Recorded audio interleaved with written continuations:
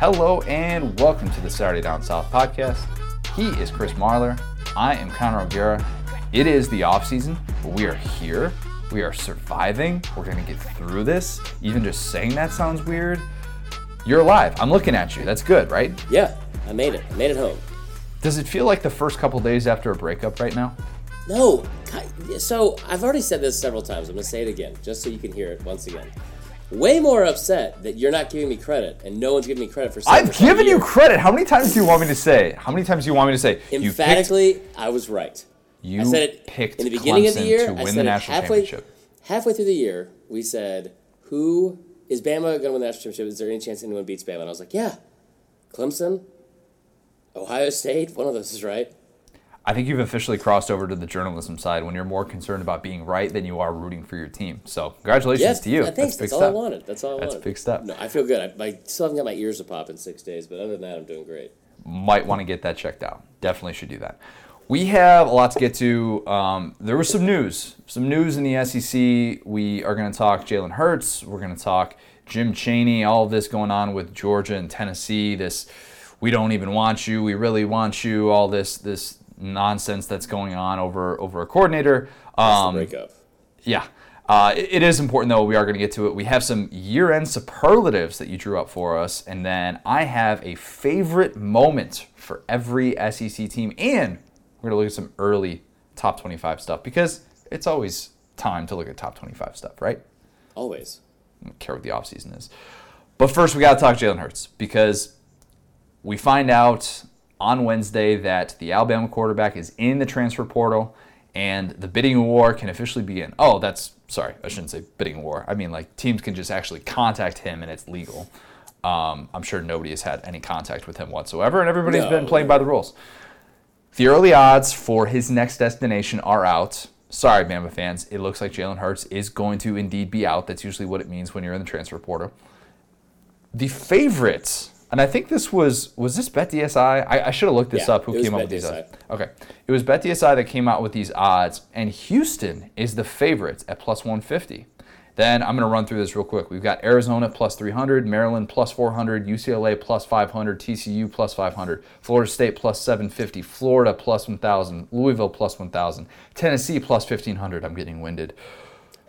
UCF plus 1,500, A&M plus 1,500, Oklahoma 2,000, FAU plus 2,000. Oh, you got to go take it again because I'm winded. West Virginia 2,000, Washington State plus 2,500. And Cash Money Records taking over for the 9,9 and the 2,000. There you go. There was a reference I didn't understand. What? Okay, we'll cover it later. Was that a Lil Wayne reference, right? Cash Money. It was close enough. It's from a Juvenile song. It was fine. Oh yeah, same. He was on the track late. Right region of the country. That's big timers, right? There you go. Shout out Will Ogburn. All right. So basically, what this says is nobody has any idea where he's going to end up, because Houston at number 1 to me is surprising. I get the appeal. It's 40 minutes from where he grew up in Channelview, Texas. I get the fact that Dana Holgorsen is there. But I keep going back to what his dad said in the offseason, and the great story that Matt Hayes did for Bleacher Report, where his dad came out and said if he were to transfer, he'd be the biggest free agent in the history of college football. Do we really think that the biggest free agent in the history of college football is going to Houston? Because I don't. And also they have Derek King, or Derek King, or however you want to say his name. The guy that started ahead of Kyle Trask back in high school, fun fact. And also put up 50 touchdowns this year before he got injured. Yeah, so, and I'm not sure what his eligibility situation is. He's a junior this year, so he still has another year. Right, but I haven't seen like if he'd be able to take a red shirt or something like that, or how that would all work. But top 2, I don't think he's going to either one of those. Yeah, Arizona to me seems weird after what Kevin Sumlin did. Yeah, Khalil Tate is staying at Arizona, so that, like, dude was on the cover of Sports Illustrated this year as a preseason Heisman candidate. I know he didn't have a great year, but let's be real there. Someone picked him on the Heisman, I think, super early on too. That was not my best. I mean, yeah, he put up those ridiculous numbers as like the year before, and then I kind of thought he'd be able to do the same thing in someone's offense. But, yeah, those top 2 are a little bit odd. The third one makes the most sense. Maryland makes more sense because of the Loxley connection, and you know that he's got a path to start there. You know that he's got a relationship with the former Alabama offensive coordinator, and he'd have a path to playing, and he'd get to play some big-time opponents, so there'd be some marquee games. And they have a really good running game, by the way. Say what you want about Maryland. Obviously, they only won 5 games last year. Anthony McFarland was a revelation. That's way too soon. We don't need to go enough. there. So I didn't want to look at where I think Jalen Hurts is going to end up because to me, that's a mystery. And we've already kind of looked at this. We've talked about this. So instead, I did something for SDS, shameless plug alert, and I'll go through this now. If I was in Jalen Hurts' shoes, which I'm not, I understand that, and I've been very wrong on Jalen Hurts in the past. I said he was going to quit. I said he was going to quit the team in the middle of the season. That didn't happen, obviously, so you can take this for what it is. But if I was Jalen Hurts, these are the 5 schools that I'd want to transfer to, knowing that you got to check a lot of boxes here. It's not as simple as, oh, this is a coach that I've had a relationship with, or, oh, this is a team that throws the ball 50 times a game. If I'm Jalen Hurts, I'm looking at a school that, A, gives me the opportunity to throw and show that I can improve and develop as a passer just so that I can get drafted and have a chance in the NFL. I'm not saying that's going to happen, but that's what he wants to do. You need a place where you have a path to start. That means not an incumbent starter, somebody that's been there, who's established, who the fan base feels really good about, coach that obviously is loyal to that starter. Is going to be very tough to win that job over them. And then there's the other element of go to a place where you're going to have a chance to look good with guys around you who are going to be able to catch some passes. Sorry, Arkansas, but going there next year probably doesn't make the most sense for Jalen Hurts, even though he'd have a path to playing. So these are the 5 that I came up with. Real quick, do you have anything to interject with what I said there? That because you shook your head at a couple of those things. I don't like this topic because he's not going to these schools. Right, but I think if we start to think like this, it'll give us maybe a little bit better idea as to where his mindset could possibly be because of the fact that these schools check off some very important boxes. And I'll say that. Okay. I'll save for the end. Okay. I don't necessarily think he's going to end up at these schools. This isn't my way of saying Jalen Hurts is going here. If I were him, this is where I'd go. Number 1, very obvious. It's Oklahoma. We just hear the news about Kyler Murray. Kyler Murray is apparently going into the NFL draft. That's a report from the San Francisco Chronicle, and he is not going to play baseball. In other words, Oklahoma needs a new quarterback. Oklahoma's last 2 quarterbacks, it's worked out pretty well. A couple Heisman trophies, first 2 years of the Lincoln Riley era. Great opportunity for Jalen Hurts. He'd get to go to a coach that would allow him to use his mobility, take some downfield shots, put up some big-time numbers playing against Big 12 defenses. Match made in heaven. He'd also be, I think, 7 hours from home roughly. So it's a long drive, but not a terrible drive. And he gets to grow up kind of around the conference that he played in. Or play in the conference that he grew up around. That's what I meant to say. All right, this next one you have a big problem with. You hate this one. You hate this one. Let me explain this. This is not a biased take. Yes, it is. No, it's not. Mississippi State. And I put this in here because if I'm Jalen Hurts, I'm looking for a place where I can have an opportunity to throw the ball downfield. I want to still have some of those running opportunities as a quarterback because Jalen Hurts is not just all of a sudden going to be a pocket passer. He's not just going to do a complete 180 before he tries to make a professional career at this position. Why not go to a place like Mississippi State where you got a quarterback and you got a coordinator / coach in Joe Moorhead, let's call it what it is, who's going to give you all the opportunity in the world to do just that. He thrived with Trace McSorley, and he had struggles with Nick Fitzgerald because Nick Fitzgerald couldn't throw the ball downfield. Jalen Hurts wants that chance. It's going to be there, and I think there would be a path to start ahead of Keaton Thompson, who I like, but I don't think that he's stepping in the way of Jalen Hurts winning a starting job. Tee off on me. If we're reporting something that is, or we're going to go over a topic of Jalen Hurts is transferring, where should he go? Where will he go? Two different questions. Very different questions. One of them relevant. But to have Mississippi State on here at 2 is asinine because he's not going to go there. It's a waste of time to even talk about it. He's not going to go to Mississippi State.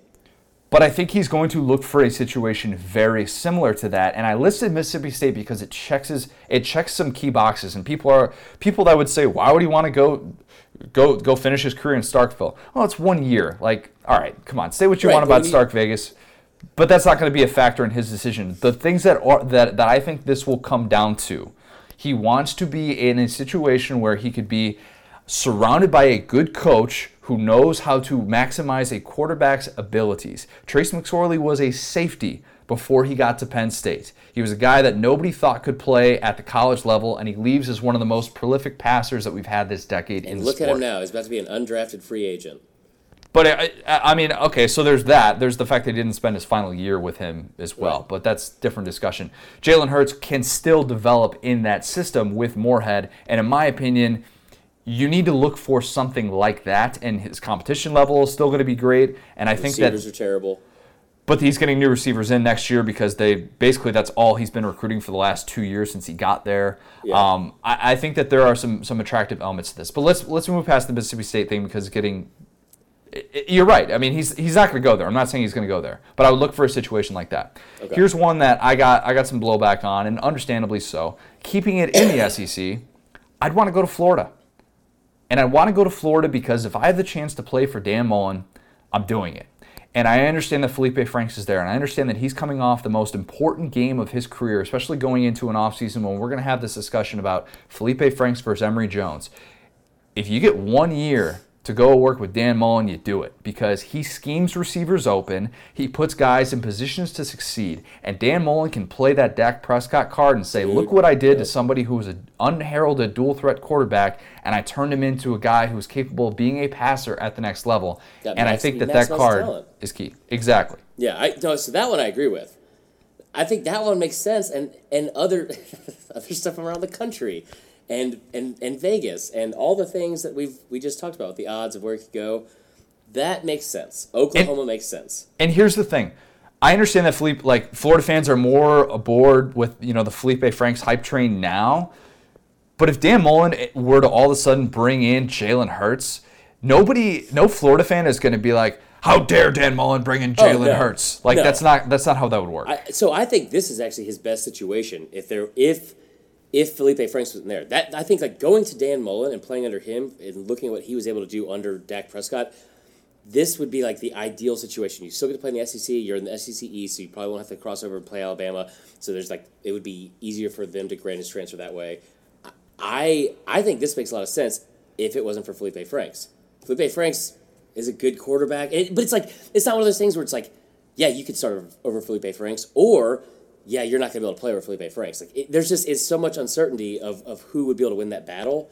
And the last thing I think Jalen wants to do at this point, or what anybody would want to see him do, is go lose that quarterback battle, and because I think they're kind of even. But here's the thing: he's going to know. He would know very early on because Dan Mullen would have to pursue him. And the way this process works, Dan Mullen would have to contact Jalen. And if Dan Mullen is blowing up my phone, I'm answering it every single time, and I'm saying, I'll do whatever I can to get down there. And if Dan Mullen is showing that he's going after Jalen Hurts, that means he's not as sold on Felipe Franks as maybe what he's saying to the public. So that I threw out there because I think that checks so many different boxes, and I think that Jalen Hurts would thrive in that system. And those receivers too. Great skill players around. Perfect situation. Okay, here are the two others, and one of these is a wild card. The first one, though. Both of them are. All right. Call it what you want. I'd want to go to USC. And not just because it's LA and you get to be on the West Coast and life is good. That'd be fun. And I understand Cliff Kingsbury is not there anymore. He's went to the Cardinals, which who in the world knows how that happened. Man. It pays to be good looking in life, apparently. That's what I always tell myself. So Jalen Hurts going to USC would make sense because USC would have a situation where you get to play for Clay Helton.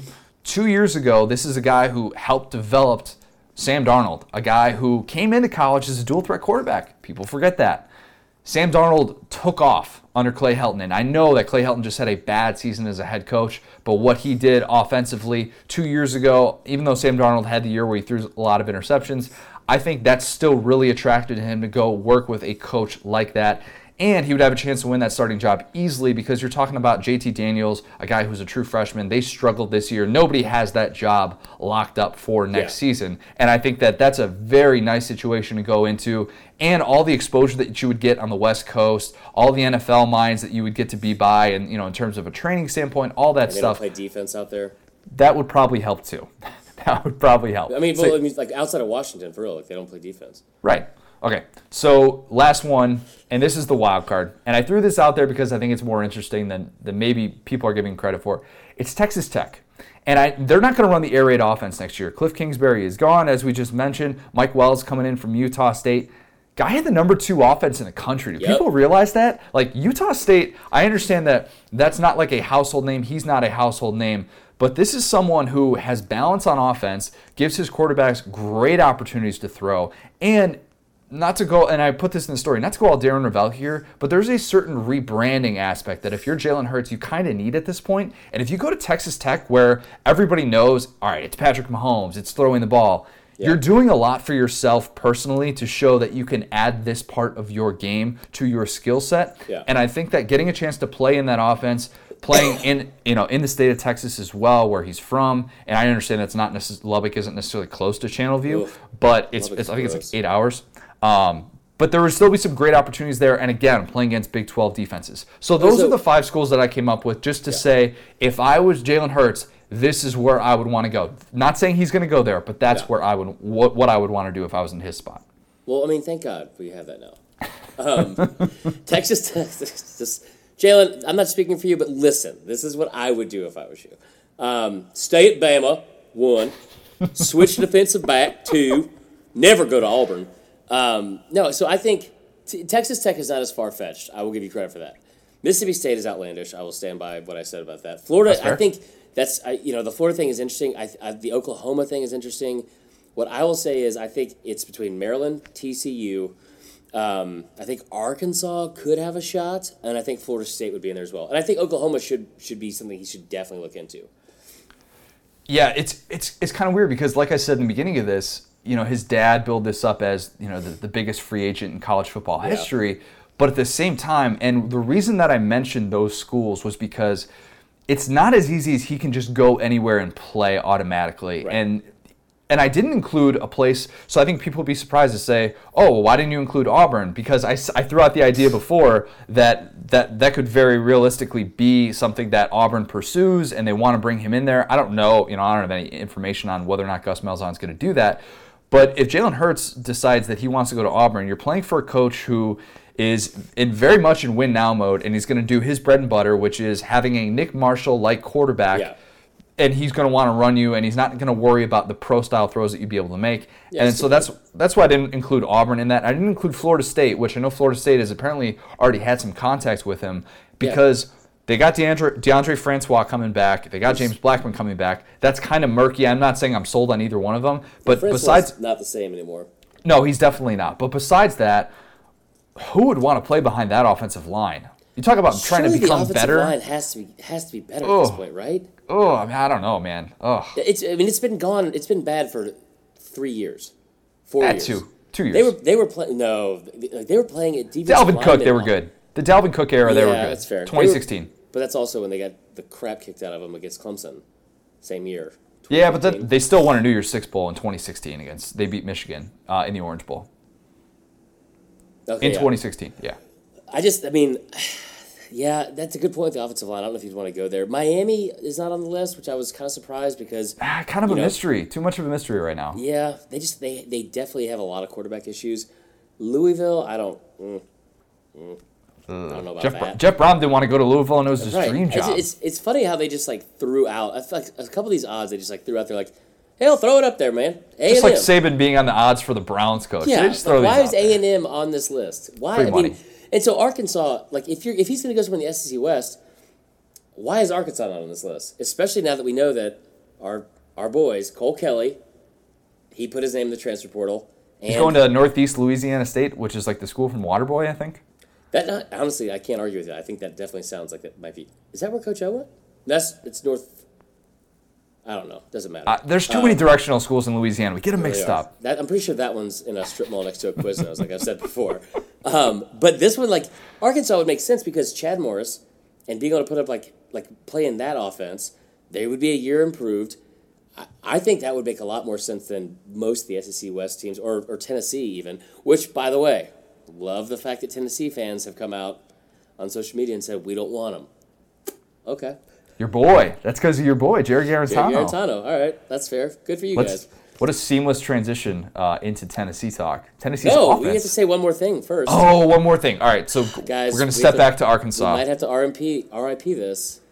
Our boy, Ty Story, might be leaving Arkansas. He is. This is the transfer of a hurl. I I just, you know what that kind of made my day when I saw this was there were several people when this was reported, and I was like, no way.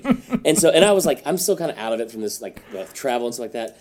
And so I saw it, and I was like, oh, my gosh. So I quickly tweeted out, I was like, this is the transfer of Hurl, and posted it. And there was, like, 20 people that listened to the pod, I guess. There was like, yes, this is what I came to Twitter looking for this. That kind of made my day. But, yeah, it sucks, man. Ty's story I thought was, I wouldn't say it's good, but I would love to have another year of saying that. So I guess I have to find new jokes. That's really what it comes down to. Yeah. We just want one more year of jokes. All right, Tennessee, big topic of discussion in the SEC this week. I'm looking for the right verb for this.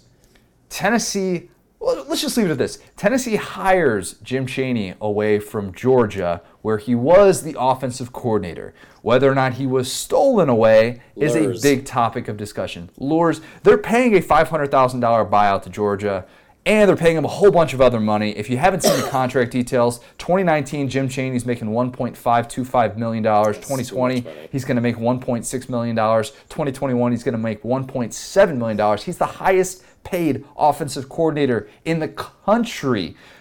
Georgia fans are looking at this like, him? Jim Chaney? Him? He's the highest paid guy? He's the highest paid coordinator? What? That's the dumbest. Yeah, that's dumb. He should not be the highest paid coordinator in the country. But we knew this was going to happen because we knew that Tennessee was in this spot where, not that it was necessarily, it was desperate in a way because this is after the new year that you're hiring an offensive coordinator, and Jeremy Pruitt is not an offensive-minded guy, so we knew that they weren't going to be able to do what Auburn did, which was, a 28-year-old guy from Memphis, let's just go pay him $400,000 and have him come in and run our offense. He's only getting $400,000? Dilly is oh, man. not very well paid, but he's very young. He's got a summer internship program. Jim Chaney is. If you're getting paid $400,000 in your summer internship, sign me up. Well, I'm just saying, compared to Jim Chaney and Philip Fulmer are going to be in the same vicinity. Those lunches are going to be outrageous. I don't care how shallow that sounds. That's so much orange. That is so much orange.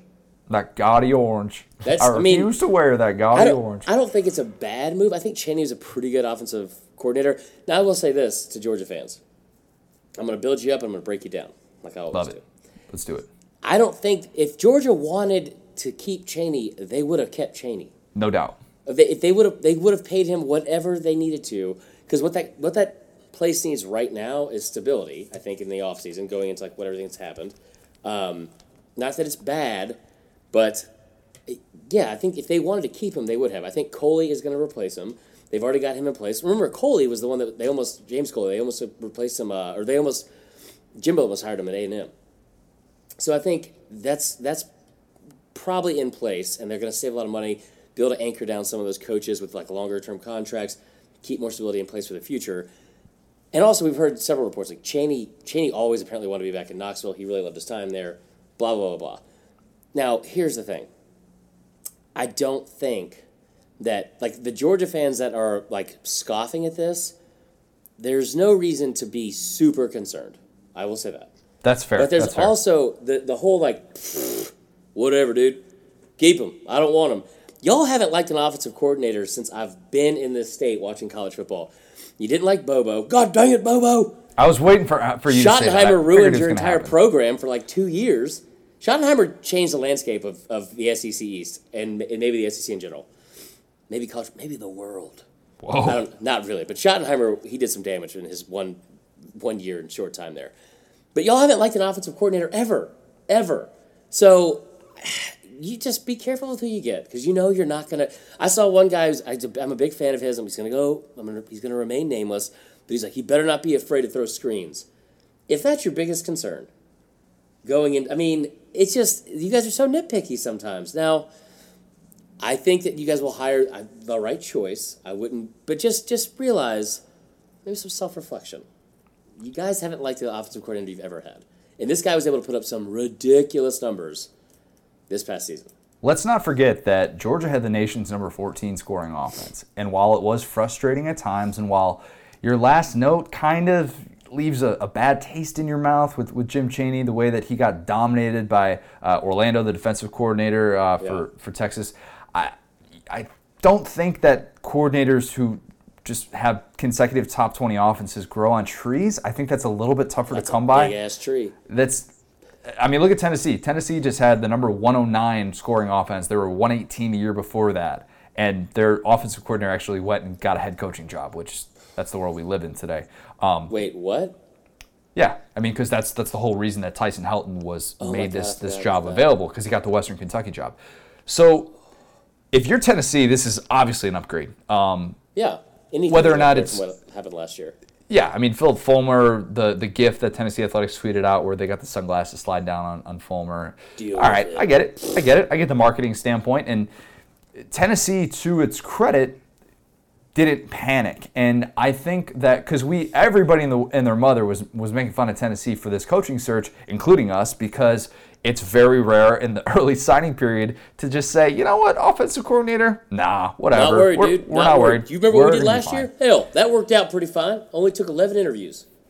But I think it speaks to how seriously, actually, on the flip side, I think it speaks to how seriously Jeremy Pruitt is taking this, because this is a hire that could define his time in Knoxville. And if you decide we just need to get somebody in here before the early signing period, we need to get somebody in here, get somebody out on the road recruiting, do whatever we can, then maybe you make the wrong hire. And Jeremy Pruitt came out and said, we were waiting to see what was going to happen with NFL coaches, and we talked about the Steve Sarkisian thing, and that obviously didn't happen. But still, you wait for maybe guys like him to shake out from the coaching carousel, and then you wait for what this bowl season is going to become, which is, places like Georgia, where all of a sudden you have this coordinator who fans are obviously not thrilled about, and you don't feel that inclined to keep him and extend him and give him a raise, and all of a sudden he becomes more available than you thought before. So in hindsight, not the worst move in the world if you're Jeremy Pruitt to wait like he did, and I think now it sort of justifies his whole process all along, where he was getting asked throughout this, like, when are you going to make this hire? When are you going to make this hire? And credit to him for not just saying, we're going to throw $1 million at this guy and whatever. That's all we're going to do. Yeah, I get why Tennessee's so excited about it, because for a program that, they had a few big wins. They did beat 2 ranked teams and all that kind of stuff. They beat Kentucky, they beat Auburn.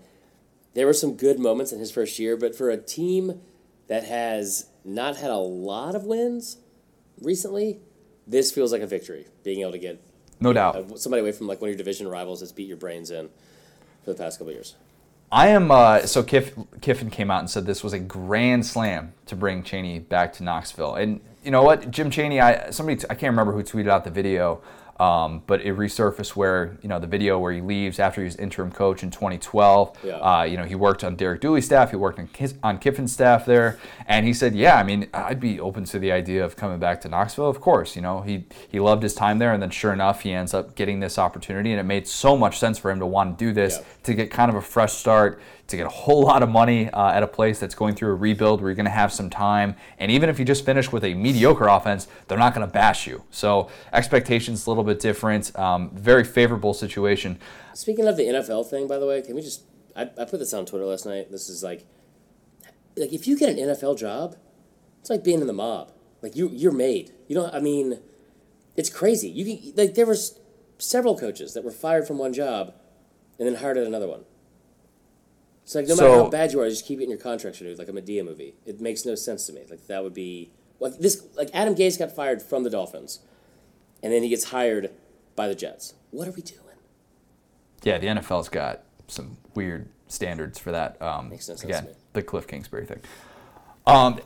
So I think two other things I want to get to here.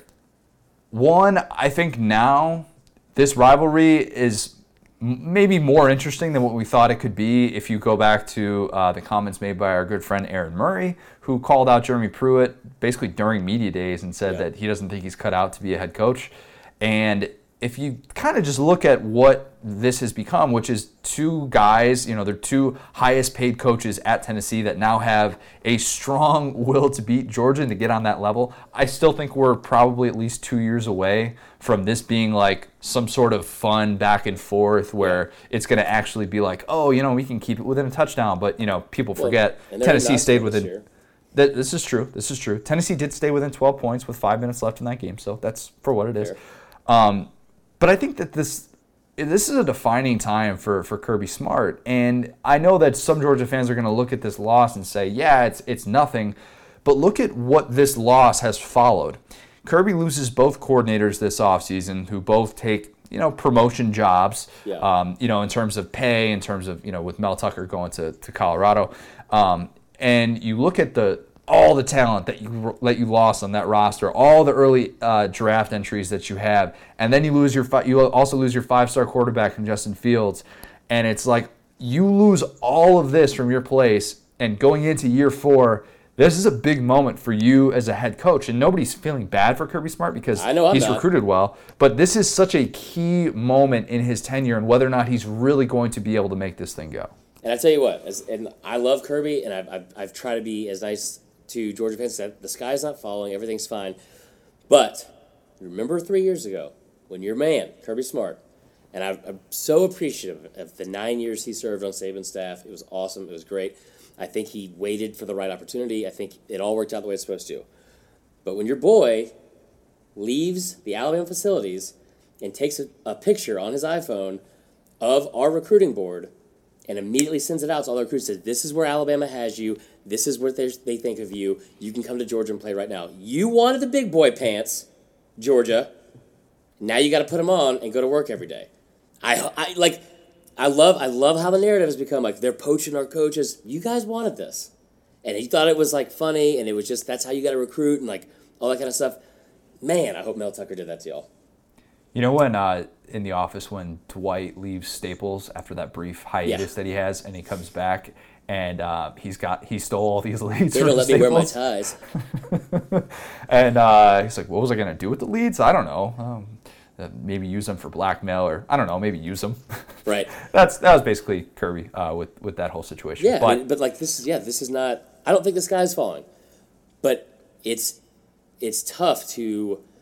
Now, it is good. It is good that they have like all these new facilities. They've got a lot of talent coming in. So coaches are going to want to come be around that talent. But boy, you better hope so, because it doesn't get any easier. It starts happening like this year in and year out.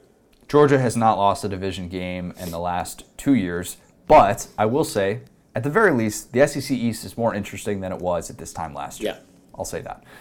Tell us about your best friend of 2019. We need to get that trademarked. Yeah. Texas Pete. Well, we were talking about Cliff Kingsbury and how hot he is. And, the only thing hotter than Cliff Kingsbury this offseason is Texas Pete. And, of course, my takes. Regardless, make sure you head out today and get some Texas Pete. I know Saturdays and tailgating are kind of over. We talked about some different ideas, though, didn't we, Connor? Email tailgating. Email gating. Sailgating. Railgating. Maybe you're going to the well. Pailgating. I don't know. No, can you imagine a Texas Pete well? Just a well of Texas Pete? That's just, all right, you know what? We got some things to talk about. You're getting sidetracked here, yeah. Yeah, I am, obviously. But regardless, make sure Texas Pete is still part of your game day routine, even though we are in the off season. There's other events you can use it for. There's basketball season. There's Taco Tuesday. There's a lot of things. Make sure you go to texaspete.com/tailgating. Check out some great recipes, all that good stuff. I know it's still going to be a part of my off season. A lot of creatine, a lot of Texas Pete, maybe together. You got to bulk up. Only 364 more days next hockey season. You got to toughen up. Regardless, go get some Texas Pete today. It's a great reference, Mr. Happy Gilmore. Great reference. Thank you. That's all I wanted. Shout out Bob Barker. Man, Cliff Kingsbury really should be the spokesperson for Texas Pete, huh? He's going to have some opportunities in the very near future. Yeah, very very similar. You came up with some year-end superlatives for the SEC. I'm interested to see what you've done with this because I can't see this. This isn't even in our notes. It's a mystery. So I'm going to be along with everybody else who's listening to this for the first time. I'm very much on board for the ride right now. I have got out my fiance's yearbook, as you can see. She went to Beaverton High School in Beaverton, Oregon. Can't make this up. The Beaverton Beavers. It's a real thing. I know one of you is going to say something inappropriate, so just go ahead and throw it out there. Regardless, I've got a couple of year-end superlatives from around the SEC. And, we'd like to hear your thoughts on this too, so you guys make sure to hit us up on Twitter and all that good stuff. So, Connor, first one I'm going to go over. Class clown. This one's simple. Class clown. So I finished 5th in my high school class clown. I would expect higher for you. That's really I not did that too, to good. be honest. I finished 5th in that and 4th most talkative. So I was pretty disappointed in myself. I would expect higher for you for than both, that as right? well. Yeah, so for class clown, I got Benny Snell. Easy. Yeah. I don't think that was like that much in question. He was always like pretty funny. He had the whole Waffle House audio clip earlier in the year when they was wondering if anybody had recognized him. He's like, oh yeah, they recognize me at Waffle House now. So that's what I have for class clown. Biggest flirt. I'm going to say Gus Malzahn. Ooh, I like that. He was flirting with disaster for most of the season. And he flirted with Arkansas last year. And he flirted with Arkansas again last year. See, Bobby Petrino is like the all-time. Yeah. Oh, for this one. You can't give him the award. It's like Saban with the Coach of the Year award. I mean, I know this year Dabo would win it, or like LeBron with the MVP. You can't do it every single year because it's like, all right, you got to give somebody else a chance. But Agreed. Yeah, I mean, Petrino, not even close. Most likely to succeed. Josh Allen. Oh yeah. Next level. I mean, I think like he was so good for most of the year. I think like going into the draft, he seems like especially out of the draft class, or maybe Jonah Williams is probably a close runner-up. Who hasn't declared for the draft yet, but we assume that he's going to. He was like one of the few bright spots of that national title game. He held his own. He's dominant. Yeah. Josh Allen, by the way, I saw CBS Sports had him at number 2 in their mock draft. Number 2. That's pretty amazing. I'm hoping that enough that national championship was embarrassing enough for most of the Bama early what do you call it? Hey, Raekwon Davis coming back. I know. It's pretty great. Hopefully he doesn't shoot himself in the leg in the offseason. Most talented. Are you ready for this? How high did you finish in this in your high school? I think we had 756 total students in my senior class, and I think I was 394. That's a big ways down. Yeah, that's like you and Bowl Mania, pretty much. Pretty much, yeah. It's about the same thing. I would say, so most talented, I am going to say, it's a tough one, but I got A.J. Brown. Oh. He was kind of like the Kyler Murray of this. I mean, like, he was such a good receiver, and he's so big and physical, and he came to play, he had a couple. He didn't do that well in SEC play in terms of touchdowns. However, he's also a potential first-round draft pick in Major League Baseball. Wow. Fun fact. Most likely... Has that discussion been had? Because I know everybody's talking about Kyler Murray right now. Yeah, of about what almost every time almost every Ole Miss game. No, of like what he's gonna do. I'm saying of like right now at this point in his career, like if he's made, because I assumed he's going to the NFL. Like I knew that the baseball thing was there, but yeah, I haven't heard anything lately about it. But I mean, he was already drafted, I think, out of high school. But like he's like talented enough to where he could still play, and I think probably there's 50 rounds. I know, that's true. Speaking of that, Jerron Ely, I think I'm pronouncing his name wrong, the top Ole Miss commit, actually dropped his commitment from Ole Miss. He's supposed to be to Clemson. I've heard Clemson. I've also heard Mississippi State. And then it's the baseball thing too. He's like the number 4 overall. He's like the number 4 overall prospect or something like that. Go play baseball. Look at Chris Winkie. Football will still always be there. You could still win a Heisman at 29. That's almost my age. That's older than you. He won a Heisman and then still played in the NFL. That's crazy. I still got eligibility left. Yeah. I mean, dude, baseball money is guaranteed. Dan Uggla was paid $75 million. Yes, it is. Dan Uggla is not a draft pick, though. That's the difference. We could argue with the Kyler Murray stuff all day, but it's... yeah, that's fair. Okay, so that's my most talented. Most likely to be your boss. I'm going to go Kyle Shermer. Okay, explain Quarterback, went to Vanderbilt. I mean... Is it just because Vandy? Yeah, it is, 100%. Okay. He will have... Like, if he goes into any kind of enterprise rent-a-car and puts his resume down, boom. Guess who's working 60 hours a week right out of college? Kyle Shermer's getting that job.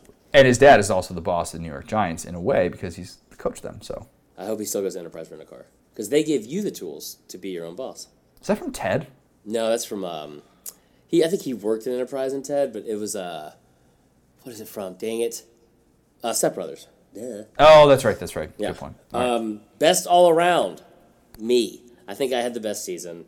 Being a journalist, I'm kidding. Wow. I'm not going to do best all around because I did most talented. Life of the party, this was pretty simple. You. It's Coach O. Oh, yeah. Yeah. Easy. Hands down. Hands down. Yeah, that's all I got. Those are all the superlatives. I like Life of the party is definitely Coach O, though. Who's making the funniest face in the yearbook photo? Who's doing like the wacky face? Yeah. That's tough. We know Cash Daniel has the best mean mug, probably. Yeah, I was gonna say I wanted to put him down for something, but he's so he gets so serious. He was out there fishing for trout like the day before the Citrus Bowl. Yeah. He joined the bass fishing team. Did you see that at Kentucky? That's like not a joke. Like they have actual fishing teams that are like they get weird shirts and they compete. I think Auburn was ranked like number 1. Jake Fromm was doing it last year. Professional bass fishing contest. He was part of it. I don't know if he's allowed to collect on the winnings or how that works, but the teams though, that's like an actual sport. Remember, Kentucky had the number 1 rifle team in the country. They won the national championship. As everybody knows. Yeah, they beat Army, which is a problem. That's a problem for us. Oh yeah, we might want another topic for another day. But anyway, work on that. I want to get you to go over your favorite moments for every SEC team, and then I will tell you why you're right or wrong. All right, so keep in mind, this isn't necessarily the top moment, like the moment to shine. It's just the moment that provided me probably the most entertainment, and maybe I had a little bit of a bias if I was there to witness it. That's fair. That's a nice way to go into the first one, which we were there. Are we going to do our favorite moments from the season, top 5? I mean, mine are kind of all in. Mine are kind of all in here. If you want to pick from these, or you want to pick your own, individually, me and you, top 5 moments of the year. Like we'll do top together as podcast hosts. No, just in general, like as an individual. What are your favorite parts from the season? That's what you had here. All right, go ahead. All right, we'll get to that another time. First one, the one that we saw, the one that I pretty much had all your video reactions to. Jalen Hurts scores the game-winning touchdown in the SEC championship. Made for Hollywood script. Awesome. Bama's best moment of the year. We will look back on the 2018 season for Bama. That will be remembered in a higher regard than winning the Orange Bowl and getting to the national championship in many ways. That speaks for itself. What Jalen Hurts has done. That moment will forever make him an Alabama legend, and it was just the type of stuff that even Saban couldn't believe it. I was also throw in there Dixieland Delight at Auburn. That was pretty fun. Reverse Auburn. You experienced that. This is true. This is true. You enjoyed that very much. Arkansas, you already know it. It's the botched option collision. Whether that was a pop pass, reverse, whatever the heck that play was against LSU was one of the worst plays in organized football that I have ever seen in my life. I tweeted the video out a little while ago. I have never got more interaction off a tweet than that video. Sick brag to me. That was so horrendous, but it summed up their season so much. And I promise Arkansas fans, it's going to get better. I would say mine is Ty Story being named quarterback. That was big for me. Yeah. My least favorite, hands down, was when they backdoor covered the spread against Alabama. That really frustrated me. That was how much time was left too when they 17 seconds. Yeah, not a lot of time. People don't forget. You definitely don't forget. That's for sure. Auburn. Jatarvius, a.k.a. Booby Whitlow, when he had the fumble in the game against Alabama State in Week 2, and afterwards the video goes viral of his mom making him do 50 push-ups. It is so perfect, so SEC. I loved it. He fumbled a lot the rest of the year. He fumbled twice the rest of the season. That's it? Okay. He only fumbled twice. He only lost one. Okay. And actually, one of his fumbles came in the game against Ole Miss when he had 170 yards rushing. Yeah, he lit them up. Yeah, probably had to do some push-ups after that too. But my favorite Auburn moment was when against Georgia. Yeah, I'm trying to be nice. I was going to say the Music City Bowl because that was cool to see them kind of bounce back and kind of end towards end on a good note because it got bad there for a while. But when Gus Malzahn said the whole thing about probably gonna fire me now, that was. But we don't know what he said though. That's the problem. It was funny though. The reaction to it was funny. It was a college football Mad Lib, and we ultimately don't know what was said before. So I couldn't include something like that. But it's still a great moment. It's a great mystery. One of college football's great mysteries. All right, the next one, Florida. The loudest moment that I have ever heard in a stadium after that pick six against LSU. I was there. You said I was prisoner of the moment, and it's not prisoner in the moment because 3 months later, I'm still saying that was the loudest moment I have ever heard in a stadium when Brad Stewart picks off Joe Burrow's pass and takes it to the house. They throw the football up into the stands, and the swamp erupts. It was unreal. Yes. That was good. That was probably the moment of the year. The only other thing that could even hold a candle to that, I would say, was let's see, what they did against Michigan was pretty cool. Yeah, I think though, just for the home crowd, having them there. Oh no, your moment's to see better. that. I'm just saying, like that's like expounding on that. The worst moment was Dan Mullen dancing, hands down. That was. I I'll never forget that. Good God, he's such a bad dancer. Felipe had the ultimate. Dad, come on. Dad, stop being such a dork. Yeah. Stop. All right, Georgia. Had a lot to choose from, but I went in a different direction here. I went way back to week 2. Yeah, that's good. Deebo Samuel has the comment before the game. He doesn't know who DeAndre Baker is. Deebo Samuel, you should probably know who DeAndre Baker is because he's going to be lined up across from you, and he was a preseason first-team All-American. And sure enough, DeAndre Baker gets the interception, and he drops the ball on the goal line, but he ends up holding Deebo to like 33 yards, and then he had he trolls Deebo about Deebo I know is from Friday, and he's like, I think he knows who I am now. That was the moment that was caught on video after the game. I can't remember who tweeted that out, but just a very great moment for a guy that's going to be, we assume, a top 15, top 20 pick in the draft. I would. Yeah. My favorite moment, and I know it didn't work out. They didn't win. I think they've lost both games they played since it happened. Regardless, I remember watching this video the Friday night after we did our live podcast at Sports and Social the night before the SEC Championship game. And it was the video that came out of Kirby Smart. And he was like, God dang it, I want you to eat because I want to eat and I want you to eat. And he's like lighting the place up with cuss words. And I got goosebumps just thinking about it. I know it didn't work out the next day, but that was still electric stuff from Kirby. I love that. It was. For Kentucky, a lot of moments to choose from. A lot of moments. You just changed it. I just changed it because I realized that I had the wrong game cited. So. Now I get it. Yeah, you had to change it to this team. Yeah. So originally I had the Florida game. Benny Snell I think he had a soundbite where he and Josh Allen were talking to Cole Kubilak or something like that. He's like, I'm so glad to see you or something like that. But the moment that I'm actually changing it to was after Kentucky beat Mississippi State, and it was the ultimate like, we're here, we're on the scene, we deserve to be ranked, we're legit, all that. Yeah. And Benny Snell like looks into the camera, looks into the SEC Network camera. He's like, I told y'all to believe in us. Like, I love my teammates. I'm here for them. Let's go. And then he runs off. And it was like this 4-second soundbite that was like, it was almost like a Muhammad Ali type thing. And I'm not saying that he's on the same level or anything like that, but just the bravado of which that was said was so perfect. And if you could describe Kentucky's season in like a 4-second clip, that was it right there. So I love that you changed the Benny Snell moment from being from Florida to Mississippi State. Just let me say that. That was the bigger moment because it's Mississippi State.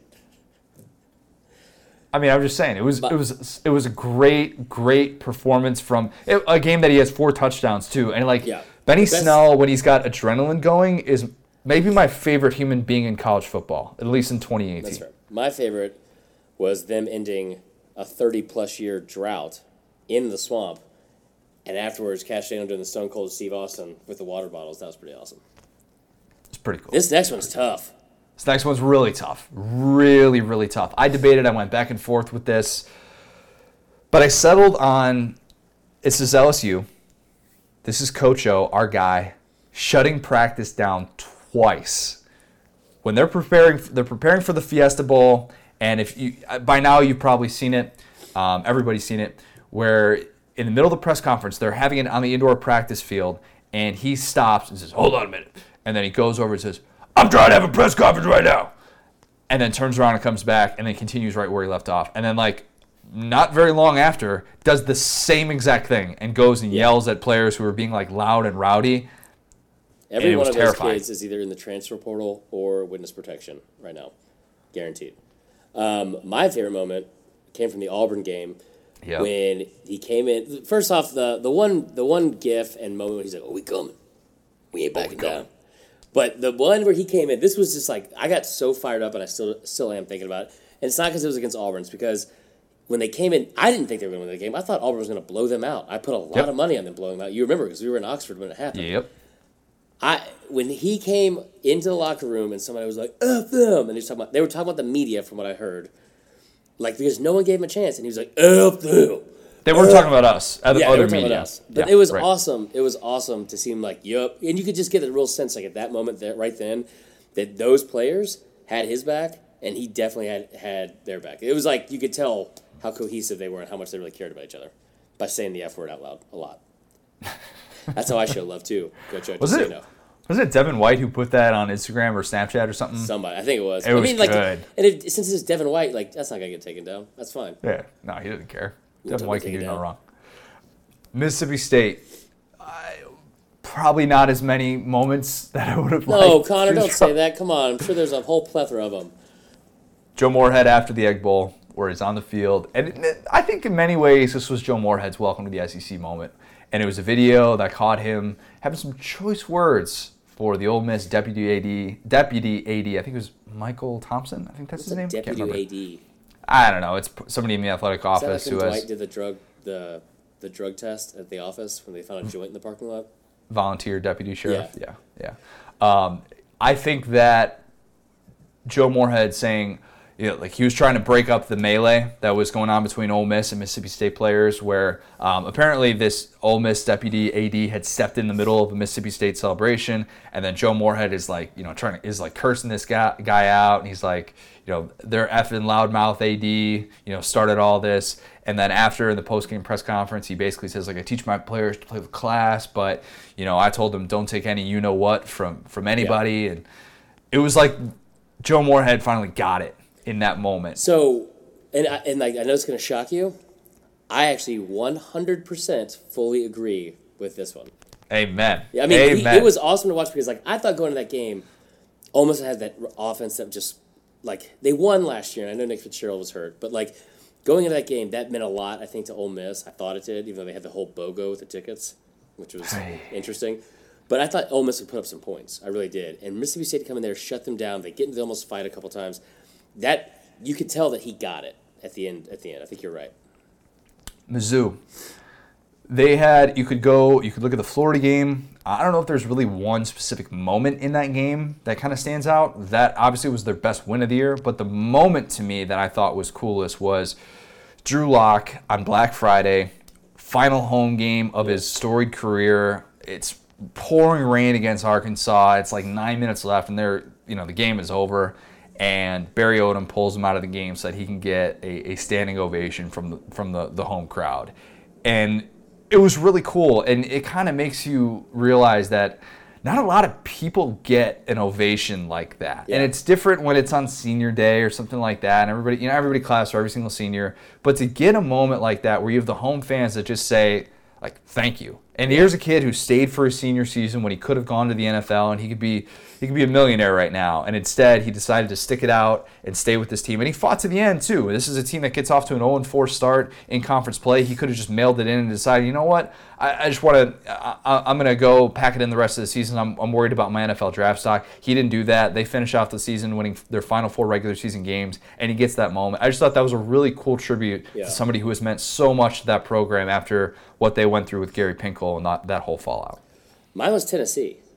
Mine was beating Tennessee 50-17 for the second straight year because Tennessee had just beaten Kentucky. This is a road game. I know that we've talked about how good Mizzou's been in November and all that kind of stuff. They had just beaten Florida, but they came in, I think they were favored, like 3.5 or 6.5, something like that. But to go on the road in Knoxville, like, think about this for Mizzou fans. Mizzou fans get crapped on all the time because people talk about how, like they don't belong in the SEC, and why are they even in the SEC East? They were able to go into Knoxville while they were coming off this big win and say, like, just another routine, casual 50-17 win over, a traditional power in the SEC. I thought that was pretty cool. Big for Mizzou to be able to win at Florida, at Tennessee this year. I think that's very significant in terms of the whole fitting into the SEC narrative. All right, Ole Miss, we were there for this. You remember your reaction to this play. I say this a little bit tongue-in-cheek, and I'm sorry, Ole Miss fans. I'm sorry. But this moment was great because you start off the Alabama game, and all the talk coming in was, what is this Ole Miss passing game going to be able to do against this inexperienced Alabama secondary. Remember when a month before the season when you threw that upset out there, and then but you backtracked and you came to your senses and realized that all right, this was not going to happen. And so Ole Miss comes out and boom, first play, DK Metcalf, 75-yard touchdown. Vaught Hemingway is on its feet. Everybody's going freaking nuts. Is Ole Miss going to have a chance? Is Ole Miss going to have a chance to win this game? Oh my gosh, what if they could beat Bama again? And then Bama scores 62 unanswered points. That was the last we heard of the Ole Miss offense. Was good. Oh, come on. I'm kidding. No. So for me, it was at the end of the season when Matt Luke was able to. He came back up, he manned up, and admitted where they had fallen short as a team and as a program, and kind of addressed the nation, so to speak, and was able to tell Ole Miss fans and everyone this is my plan. This is what we're gonna do. This was unacceptable how we did this past year. This is what we're going to do moving forward. I can go into a kid's home now, that sounds weird, and tell them that, we can go to bowl games. We can do this. We can do that. I'm able to fully use, the Ole Miss brand that he knows and loves so much. So that was my moment for them. Let's move on to South Carolina. Same. One of, when people look back on, the games of the year in college football, I don't know if this game got enough love. It should have gotten more because it was such a fun, entertaining game for the early slate in early October. Two teams that, let's be honest, we didn't think at the time were going to be down to the wire competing for a division title, and sure enough, they finished 4-4. But that South Carolina-Mizzou game in Columbia was the other Columbia, the one in South Carolina, the hottest place on earth. Cold. Yeah, there we go. Where it's just pouring rain, and it looks like everybody is just dealing with this hurricane around them. Yeah. And Muschamp looks like a wet dog, and he's yelling his face off. And South Carolina has this big comeback, and then the weather, gets better. And then, I think it was McCann that, two rain delays, not one, but two. That game started at noon, ended at 5:30 or 6. That's because I was at the LSU Florida game that day. Yeah, that's and exactly it was halftime. right. It was right after halftime, I want to say, of the other game. And, Mizzou gets this big 57-yard field goal to take the lead. Not enough was ever made about that. Oh, that was unreal. That's one of the plays of the year if that holds, but that obviously didn't end up happening because Michael Scarn, rest in peace. He's alive, but not as the starter. Real quick, though, the McCann thing, to put that in perspective, because I watched that game, not in its entirety, but that was after the second hour-long rain delay. They come back out, they resume play, it's third down. They immediately throw it an incomplete pass or something like that, or they don't get the first down. So they go one play back into the game. There's less than 2 minutes to go, and McCann just comes up and hits a 57-yarder. It's just no not big deal. Cold, not tight, nothing, just boom in the pouring rain. And that's also the game where they had 4 or so drop passes in the end zone in the first half alone. That was crazy. That was a good game though. It was an awesome game and a big moment for South Carolina in a season that was just so up and down. You never really felt like there was really any sort of continuity. We talked about the fact that they won 2 games. They had a winning streak once. That was it all year. But that moment was huge for them. Tennessee. I know we talked about it earlier. You could go point to the Auburn win. You could point to the Kentucky win. I went in a different direction. I think watching how emotional Jeremy Pruitt got after the Georgia game was big. Yeah. Because I think he saw the fruits of his labor start to, really be on display. And let's keep in mind that up to that point, they got embarrassed against Florida. They had guys running off the field and quitting in the middle of games, and it was still this selling of this process that Jeremy Pruitt preaches about. And to see him, a guy who's very pretty stoic dude, not necessarily the most emotional, sentimental type guy. He's just not. That's just not his thing. And seeing him get choked up about the effort that his team put in against Georgia, I thought was a cool moment for Tennessee fans when they knew coming into this year, you're not talking about a division title this year. You're hoping to get to a bowl game. And even though that didn't happen, there were still little moments like this that if we look back on the Jeremy Pruitt era, and if this is a success, we're going to look back on that moment as kind of being like all right, this is where things really sort of started to kind of go in the right direction. Mine was when they stole Jim Chaney from Georgia as their offensive coordinator. No, my moment was when they beat Kentucky, because that was they went on the road and beat Auburn. It was one of those things is this a fluke? It's a noon game. Was Auburn not ready? Blah, blah, blah. And I know that after the Kentucky game is when they had just gotten beat by Georgia, so Kentucky was kind of reeling and things had kind of fallen apart. But that's still such a huge win to have in your first year, and be able to beat Kentucky. That was at home, and kind of get because I'm not one of those people that says I hate when people say this before football's better, or the SEC's better when Tennessee's great. I grew up with them being great. It was not great for me. But Neyland Stadium, when that place is rocking again, that is great for football. That's pretty cool. Absolutely. A&M, I could have picked a lot of great moments here. There were some awesome moments during the season. This is the one you picked. I picked this one because it provided me the most. It provided me the most entertainment. Okay. Jimbo's nephew, after the 7 overtime game against LSU to end the regular season, thinks that he can take Kevin Falk. And the picture that goes viral from Hillary Chinook. I'm sorry if I'm Hillary Swank of NOLA.com, doing a different line of work. Yeah. Oh yeah, is Hillary Swank hot or not hot? The great debate. She tweets out this photo and it hits everywhere. Everybody's talking about it, and it was fun because it was at 1 or 1:30 in the morning because of how late this game ran, and everybody's like, wait a minute.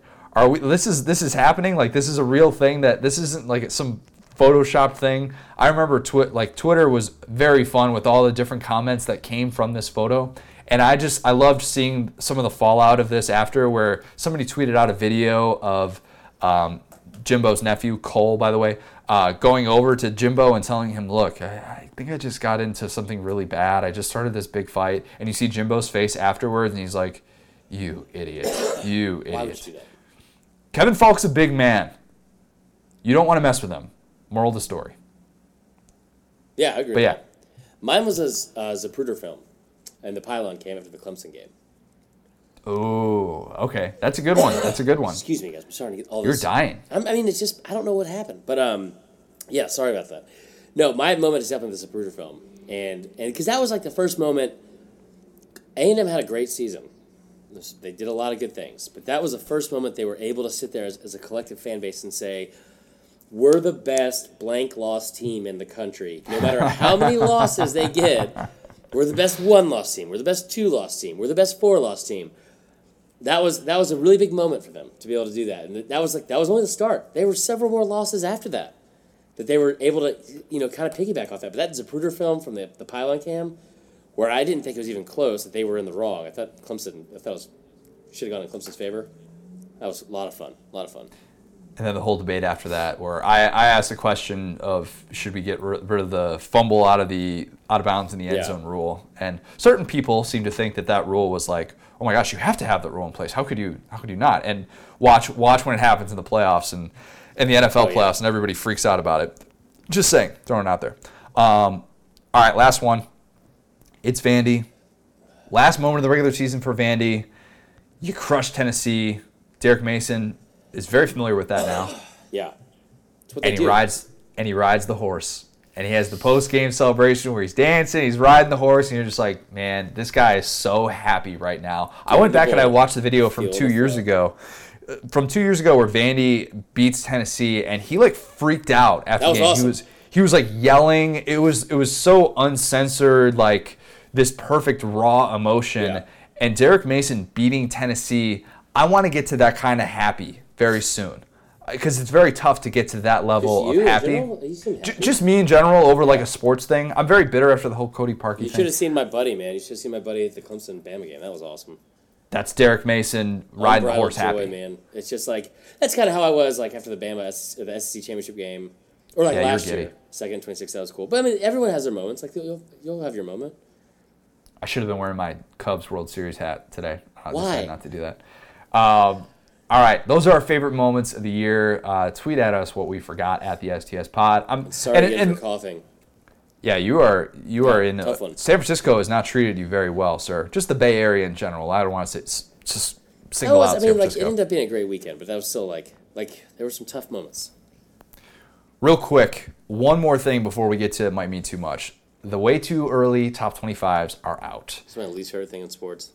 You love these. It's this, and when this isn't my least favorite thing. My least favorite thing is right after a game, And they do it every year to every sport. It's like, all right, Clemson's won. Does Clemson repeat next year as national champions? Like, yes, I think they do. You can't argue they can't. Like, what? They do it with Bama does it. Like, Trevor Lawrence is the front runner for the Heisman. Anyway, go on. Getting choked up just talking about it. Totally. All right, ESPN, Mark Schlabach had Bama at number 2, Georgia at 3, Florida 7, A&M at 9, LSU at 10, Mizzou at 22, and Auburn at 23. So that's 7 SEC teams. Who'd you think is too high and who'd you think was too low? From this group? From this group. I think Florida's too high because they lose a lot.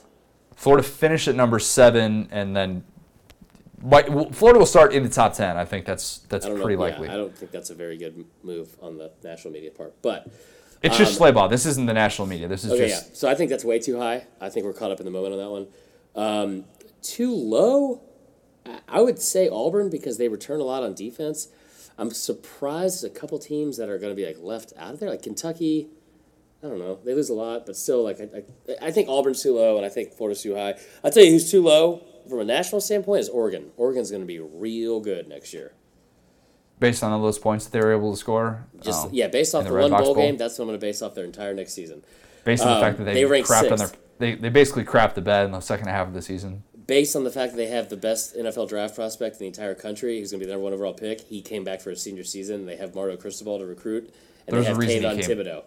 There's a reason he came back. He wasn't going to be number 1 overall? He struggled. Sure, I'm sure he's going to be number 1 overall. Kayvon Thibodeau, the number 1 recruit in ESPN, and they have a top 5 recruiting class. Oregon's going to be really good next year. Let's get it out there right now. Let's get a way too early prediction. Oregon-Auburn playing in the Cotton Bowl. Chris Marler, who do you got? Oregon's going to be really, really good. I'm going to hold you to that. You should.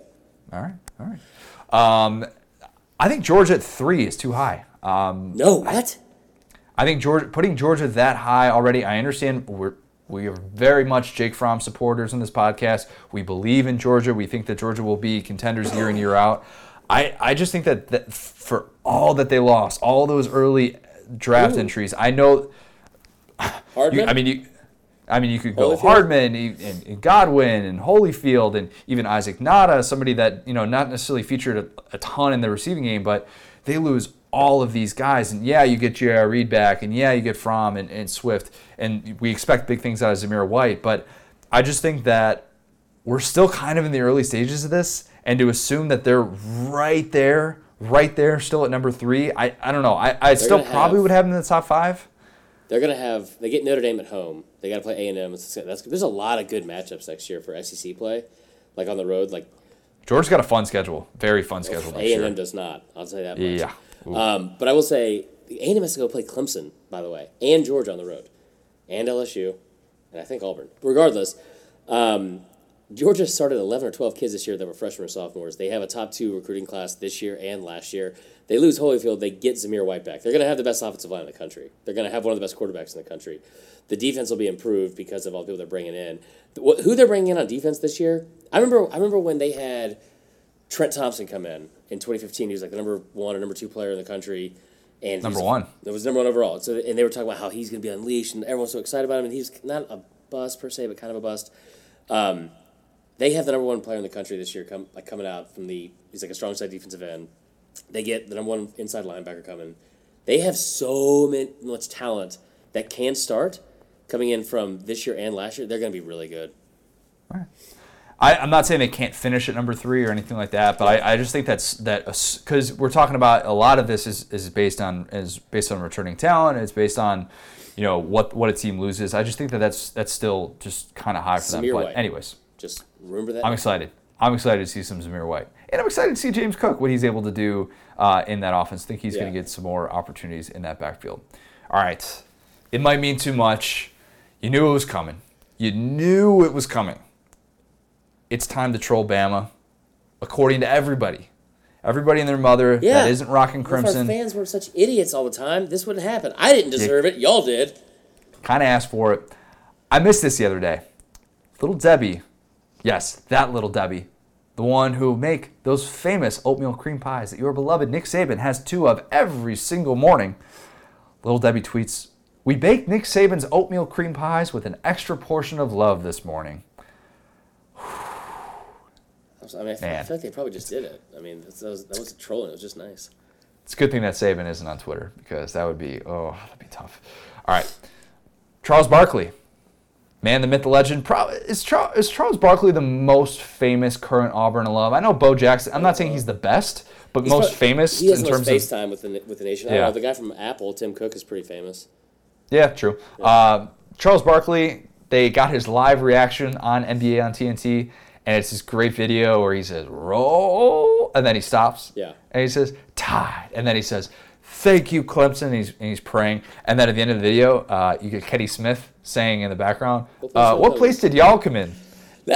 Chuck just looks and is like, didn't answer. I thought that was great. Our fans deserve this.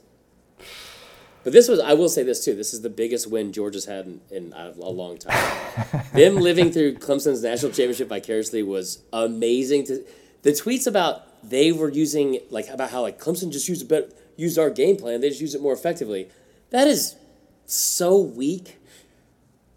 Ugh. I love it though. I love the they felt like they actually won it. It was like Mississippi State fans talking trash to me.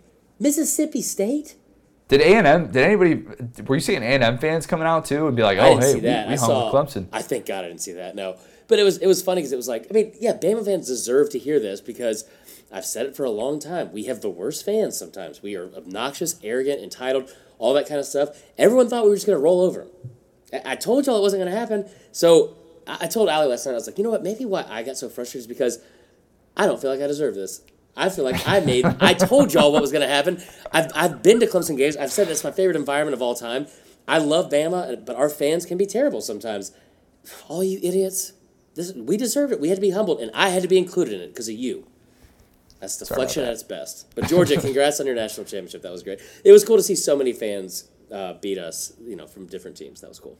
Just go to Danny Cannell's Twitter page, and you'll find all sorts of trolling comments. He was ecstatic. A great professional form of trolling. Josh Need, our buddy, SEC Shorts. That video was awesome. Basically had Bama like a victim in the hospital and all these different teams that Bama had beat coming up. Yeah. I mean, there's no way around it. That's what it looked like. It was so good. Yeah. We posted that video on SaturdayDownSouth.com. Definitely go check that out. Or check that out on his YouTube page, SEC Shorts. We have one 5-star review to get to today. We have two. We got one. Oh, yeah, you're right. One. We've got one from, you're going to love this name, Dogs on Top 69. Whoop, whoop. Yeah, big fan of Family Feud, obviously. First time, long time. That's a radio show thing, but it can be a podcast thing too. Dogs on Top 69 says, been listening to these boys for a while now, and they are my favorite football podcast by far. This pod really comes in handy in the coming months when we have no college football to watch. Keep it up. Go Dogs. I mean, yeah, he's right. Thanks, man. Because, this is the fun time now. We get, I don't have to be entrenched, and you don't have to be entrenched necessarily in all college football stuff. We can just let that mind wander, that imagination come out. That's the beauty. It's gonna be a bumpy ride.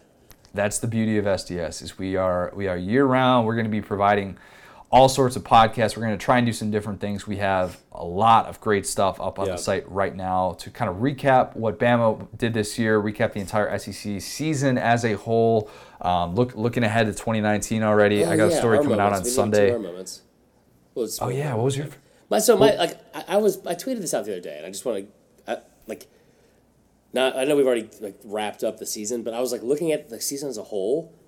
The bucket list stuff that I was able to check off this year was incredible. Just this season, I saw the Grove.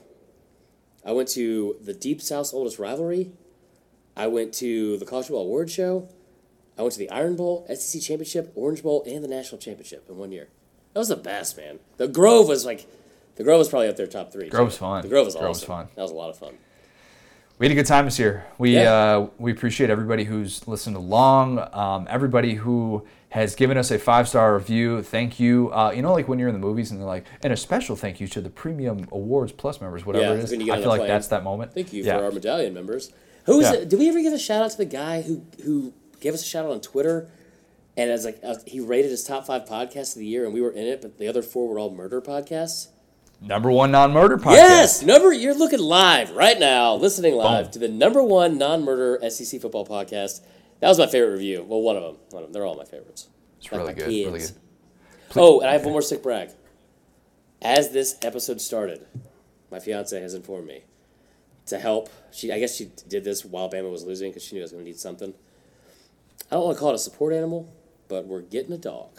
Really? We're getting a corgi. Really? Corgi. Oh my! I wanted to name him Corgi Posada, even though I hate the Yankees. I think it's such a strong name. Yeah, Queso the Corgi will be inbound to Atlanta from I think Kansas. He's coming from Kansas. Holy Les Miles cow. sending him our way. Oh So my gosh. you guys give me a shout out on Twitter. The best name. Corgi Posada is not it. Okay, that's fine, not your. that's fair. That's not your winner. Damn it. We also need to still have whoever. I know the guy who won our bowl pool didn't ever reach out. I mean, Yes. we got to go to the next person. Let's track him down. Yeah. If you won second place, DM us. If you were in the top 10, maybe, just DM us, and we'll have you on as an interview. First person to send us a DM. We'll interview you. We won't just talk about your picks. We can talk about whatever team you want. We can talk about any fire takes that you have for us. I mean, I'm off the Mississippi State hype train for a little bit. Woo! I'm always, Thank God. you know, I'm always a Joe Moorhead guy through and through, but we'll get off that for the offseason. Make sure that you are still watching Facebook Live. How many are you down to one a week with Every those? Monday, yeah. Monday night, back to Monday nights. Make sure that you are still following us on Instagram. Like I said, we are a year-round site. That is the beauty of SDS. That is what we do. Just because the season stops doesn't mean that we stop. We keep going. 365. Train don't stop. Train don't come off the tracks, y'all. Follow us on Twitter at the STS Pod, at C Marler SDS, at CJ O'Gara. Coach O, close out 2018 in style.